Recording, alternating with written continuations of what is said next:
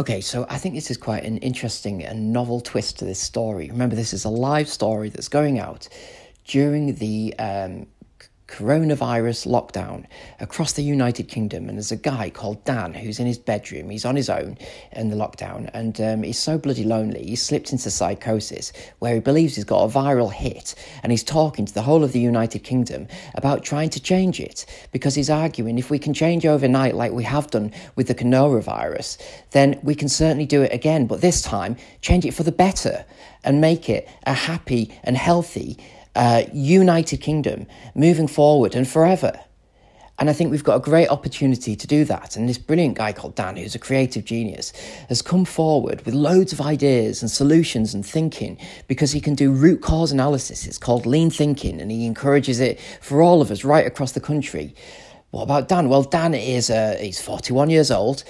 He's gay. He's not very happy about it, and he'll explain the reasons why. Okay, there is a reason why he says that. There's always a reason why he says something, because he's very honest. He's very fair. He's a very brave man to do the things that he's doing. You know, these are his rolling thoughts. I could be saying anything right now, and I'm not banking my thoughts. I don't have to remember what I've said. These are just rolling out my mouth, rolling out my head. I'm not filtering them in any way, and I'm doing this to tell you stories from the heart. And the reason that I wanted to do that was because I've got a mental health condition, and I wanted to tell you all the true story of mental health in the UK, and I can't do that unless I'm telling it to you from the heart, okay? Now, I know that might make me fall on the wrong side of the law, and I'm sorry about that. But that's not really the point. The point was I wanted to give you exactly how it felt, exactly why I might be deteriorating in mental health, and how you all might be impacting that, because you've ignored me, you've snubbed me, you're not helping me with this change that I'm trying to make to mental health and to our country, which is a benefit to all of us. So it's frustrating me. So you can see my decline in mental health, and that's depicted in my storytelling when I've gone into a crisis and I believed that I was God, and that put people off even further. They thought I was weird and creepy, didn't want anything to do with me. I've lost hundreds and hundreds and hundreds of friends. People have turned their backs on me. Organisations don't want to know. I get the door slammed in my face wherever I go. No one's interested, because I've got a mental health condition. I'm a nothing in their eyes, an absolute nothing. I don't exist anymore. My ideas, my thoughts count for nothing. My voice counts for nothing, okay? When you have a mental health condition in the UK, you are a nothing. It's absolutely harrowing and heartbreaking, but it's the truth. And that's what's happened to me. No one wants to listen. No one wants to know. No one will help me. Everybody turns their back on me. Everybody turns away. When I'm trying to do a good thing, I've tried to use my mental health positively to make a difference, to come up with ideas and to envisage a future for all of us that's going to work for our country, make us world leaders, bring riches to our country, untold riches, because we will have some of the very best children in the world, because we will have invested in our children. We'll have invested in our parents to make them the very best in the world, because that is what we're going to produce. That is what we're going to be known across the world to produce. The very best, the next generation, the very best children in the world. And think of all the rewards that that's going to reap. That coming. God, I'm getting passionate. I do though, don't I? I can with my thoughts get really, really passionate. And the reason I wanted to leave this GOBCast was because, as you know, I'm a very brave guy, and when I've had a mental health crisis, I've logged it all. So even when I thought I was God, I logged everything I would do. And, I did get into a bit of trouble because I did ask for Mark Zuckerberg to be executed. And there was a reason for that. Like, there's a reason for everything that I've done, and said. And actually, I wasn't going to, but I was threatening him because he's a greedy little bastard. And I don't like his data mining. I don't like how he's nicked information on so many people over the UK who don't even realise he's doing it. It's disgusting that he's taking data about them all the time and then banking it away and making money out of it. I think it's awful, absolutely awful data mining. And I would argue that he destroys every single record that he has of a UK citizen, because I think it's disgusting to shove his dirty little commercials in front of our eyes. It's wrong. It's absolutely wrong. And if my mother knew just how much information he had on her, she'd be mortified. She'd be so upset, and she would feel even more IT vulnerable than she does at the moment. And I don't want that. You know, my mother and other people of, similar ages in the 70s and 80s, they should feel confident and happy to use IT and connect with their families. And my word, right now, if they knew how to do that right now, it's going to make the world of difference in a lockdown like this, isn't it? If they were technically savvy, and that's what we all should be encouraging them to be, so that if we have situations like this, we can stay in contact and in touch with our loved ones, through video phone in the best way possible. And they know that they've got a lifeline to reach us as well. And importantly, they know how to do it, and they know how to do it with confidence. They're not IT vulnerable, and we must focus on that, and we must eradicate it, as a country. No more IT vulnerable. There's no reason. We can all help each other, and we can all guide each other and teach each other how to use these machines and this technology and get the very best out of them for all of us, no matter what our age. Okay, so that's one thing I was going to talk about, but it's taking me off on a tangent. So I'm just going to have a little bit of water, and then I was going to tell you the next bit. So, when I was God, and so just to explain, when you're going through a psychosis, your brain is an incredible tool. It's an amazing, amazing, amazing thing. And I can promise you that your brain can make you see things that are not there. And you could swear to God in your life that they are there, they're stood there, they're talking to you, or that city looks in that particular way. It will absolutely convince you that you are in a different place to where you are if it wants to. Just like it can make you hear things, words, things that people might be saying that just simply are not true, that have not been said. But your brain has convinced you, absolutely convinced you, that those words have been said. And it can, because it's bloody clever. It's bloody powerful. The power of the brain is incredible. It's incredible what it can do, how it can take control of you and your emotions and the things you're seeing and the way that you're interacting. Gosh, this is a powerful tool. It's an amazing, amazing, amazing tool. And we should all look after it and recognise the brilliant power that it is and what it can do it can destroy us if it wants to, by making us believe and see things that just simply are not there, or believing things that simply are not true. And the reason for that is if we have unhealthy brains, and more and more and more and more and more and more of us have got unhealthy brains because we do too much negative thinking, or drug taking like the gay community, or drinking too much like a lot of the straight community. They are drinking too much and it's impacting on our brains. And the problem is mental health is the most important thing for any country in the world to get right. And the reason for that is because every decision that we take and every action that we make always starts with our brain. Always starts with our brain. We cannot deny that. We know that's a fact. Now, if that brain is unhealthy, then it's going to make the wrong decisions and the wrong choices, not just for ourselves, but for our family and for the future of this planet. Right? The future of this planet. And that's what's happening. Now, if we had happy, healthy brains that we all had a responsibility for, that we all had a responsibility to make sure that we maintained throughout our lives, because that is the pledge, that is the agreement that we have made as a country, that we will all take responsibility for keeping our brains happy and healthy and eradicating negative thinking and negative acting and as much negative energy as we possibly can out of this country. And yes, we can put lots of things in place in order to be able to help you with that. And some of the things that I've suggested include free massage, okay? Free massage for every single person in the UK. That would be once a week, and it would be something that everybody, every single person would be expected to do.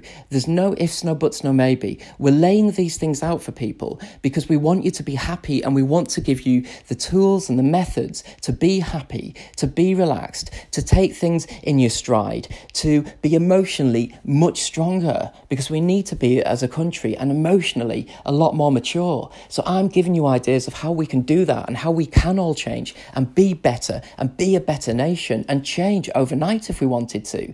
Some of these things don't require loads and loads of money. It just requires a good imagination like I've got. And hopefully this will pick up with somebody and somebody will help me get a viral hit with it. And it will become a great messaging platform to get this message out to as many people as possible in the most novel way possible. And that's what I'm trying to do, is tell you a really great story, but doing it in an interesting and unique way through my rolling thoughts, So going back to when I was God, And if you haven't seen my website, my page, I would recommend that you go and have a look at it. There's a lot of stuff on there. It is a bit cluttered and there's a lot of different fonts and colours. But to be honest with you, that didn't bother me because I think there's so many important points in there and so much that we can all learn. And, and I've given so much of myself to give you all this information and this storytelling. And I've laid myself on the line like no one that I can think of in recent times. I've absolutely laid myself on the line for these pages. And they've nearly killed me. They've had me sectioned, and treated really, really appallingly. Really, really appallingly by people. But I've still kept going. And this is my final attempt. I will not take another attempt after this because I've done everything I can to try and convince people and get this message out to them. And people still won't help me and still won't share it and help me get this viral hit when we could all do it so easily. Now, thinking back to when I was God, if you go onto my website, go onto the GOBCast, okay? Go onto the GOBCast page. And when I was God, and I believed I was God, my psychosis is that strong, it can convince me. And I was in a very dreamlike sort of state. And for the most of it, I was in a good mood. And like I said, I'm living my mental health life out online. So when I was getting angry, because everyone was still ignoring me, that was what my mood was. I'm living my life out, my mental health life. I'm not lying to you. I was angry and I was upset, and that comes across. And when you're God, you start to get a bit more threatening then and saying, stop ignoring me, otherwise I'm going to wipe you all out because I'm sick of it. I'm sick of being ignored because I thought I was God, remember? And so I wanted to get your attention. I would never do it. Of course I'd never do it. I love everybody too much. At least I did. Not so much now. But I did used to really love people and really bloody care about them.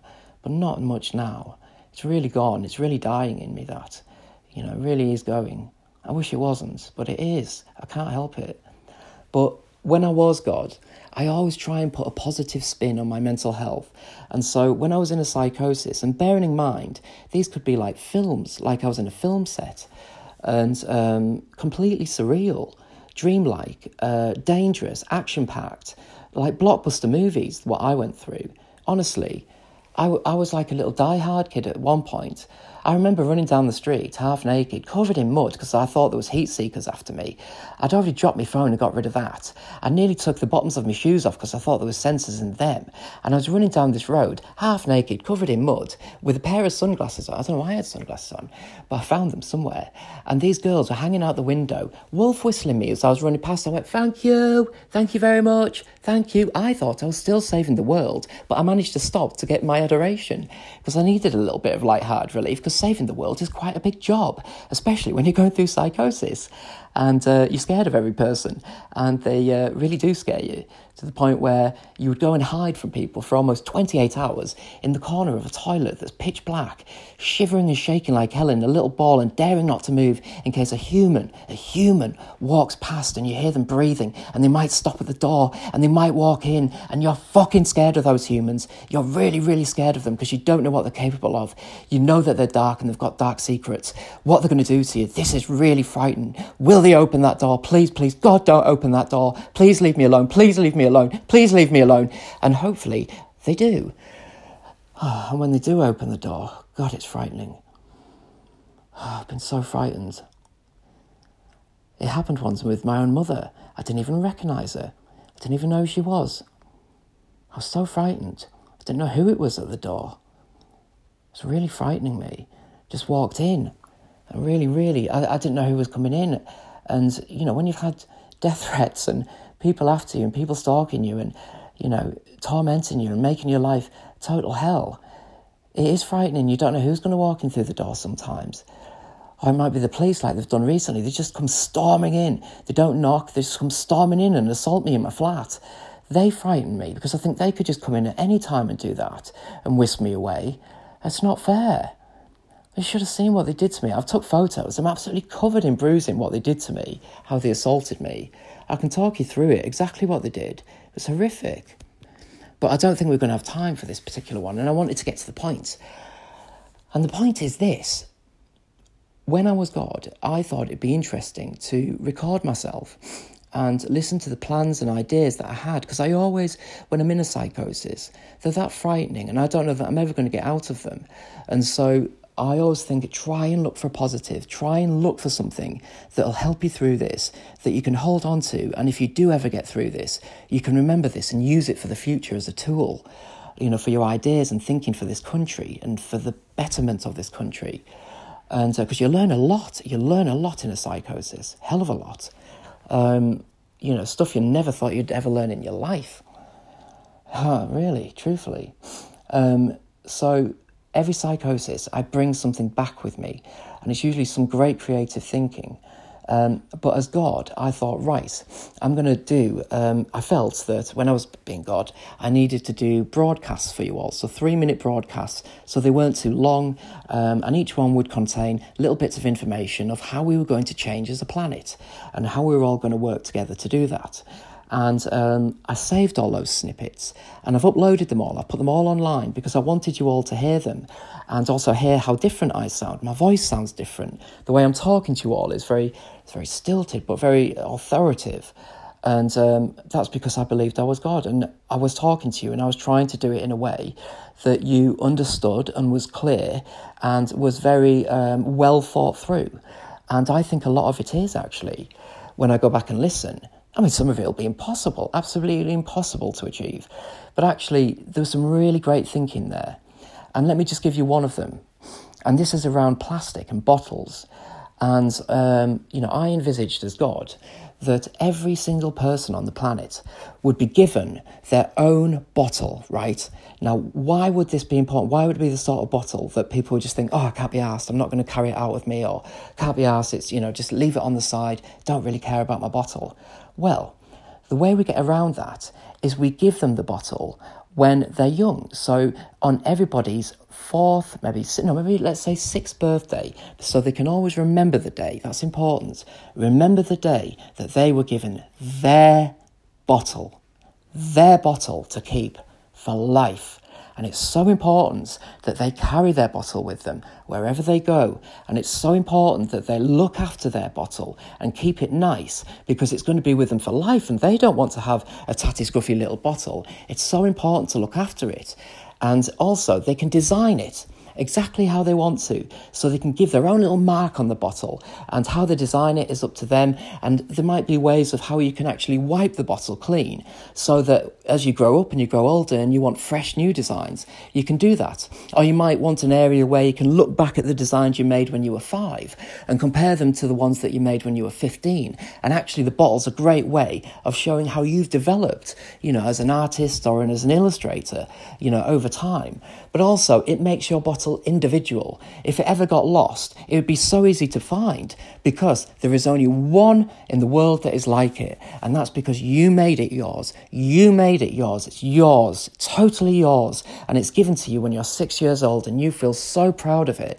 And there's a lovely event that takes place as you're all awarded your bottles, all given your life bottles, the life bottles, and you all go up and you'll never forget that day because it was so proud and you felt so happy, and mummy and daddy were looking at you in the audience and they were clapping and clapping and clapping because they were proud that their little son or daughter was about to get their next little passage in life, their life bottle, and they made that nice achievement, that next step, the big step, a bit like having your 21st birthday, but this is to get your life bottle.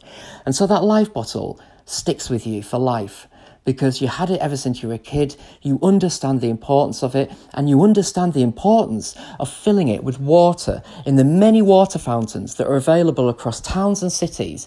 You know that you can go and fill your water bottle, your very special bottle, with water whenever you need to. You don't need to be bloody buying it in shops. We've got plenty of water for us to be able to drink, and we should be all drinking a lot more of it as a nation. So let's make it easier access to get to it.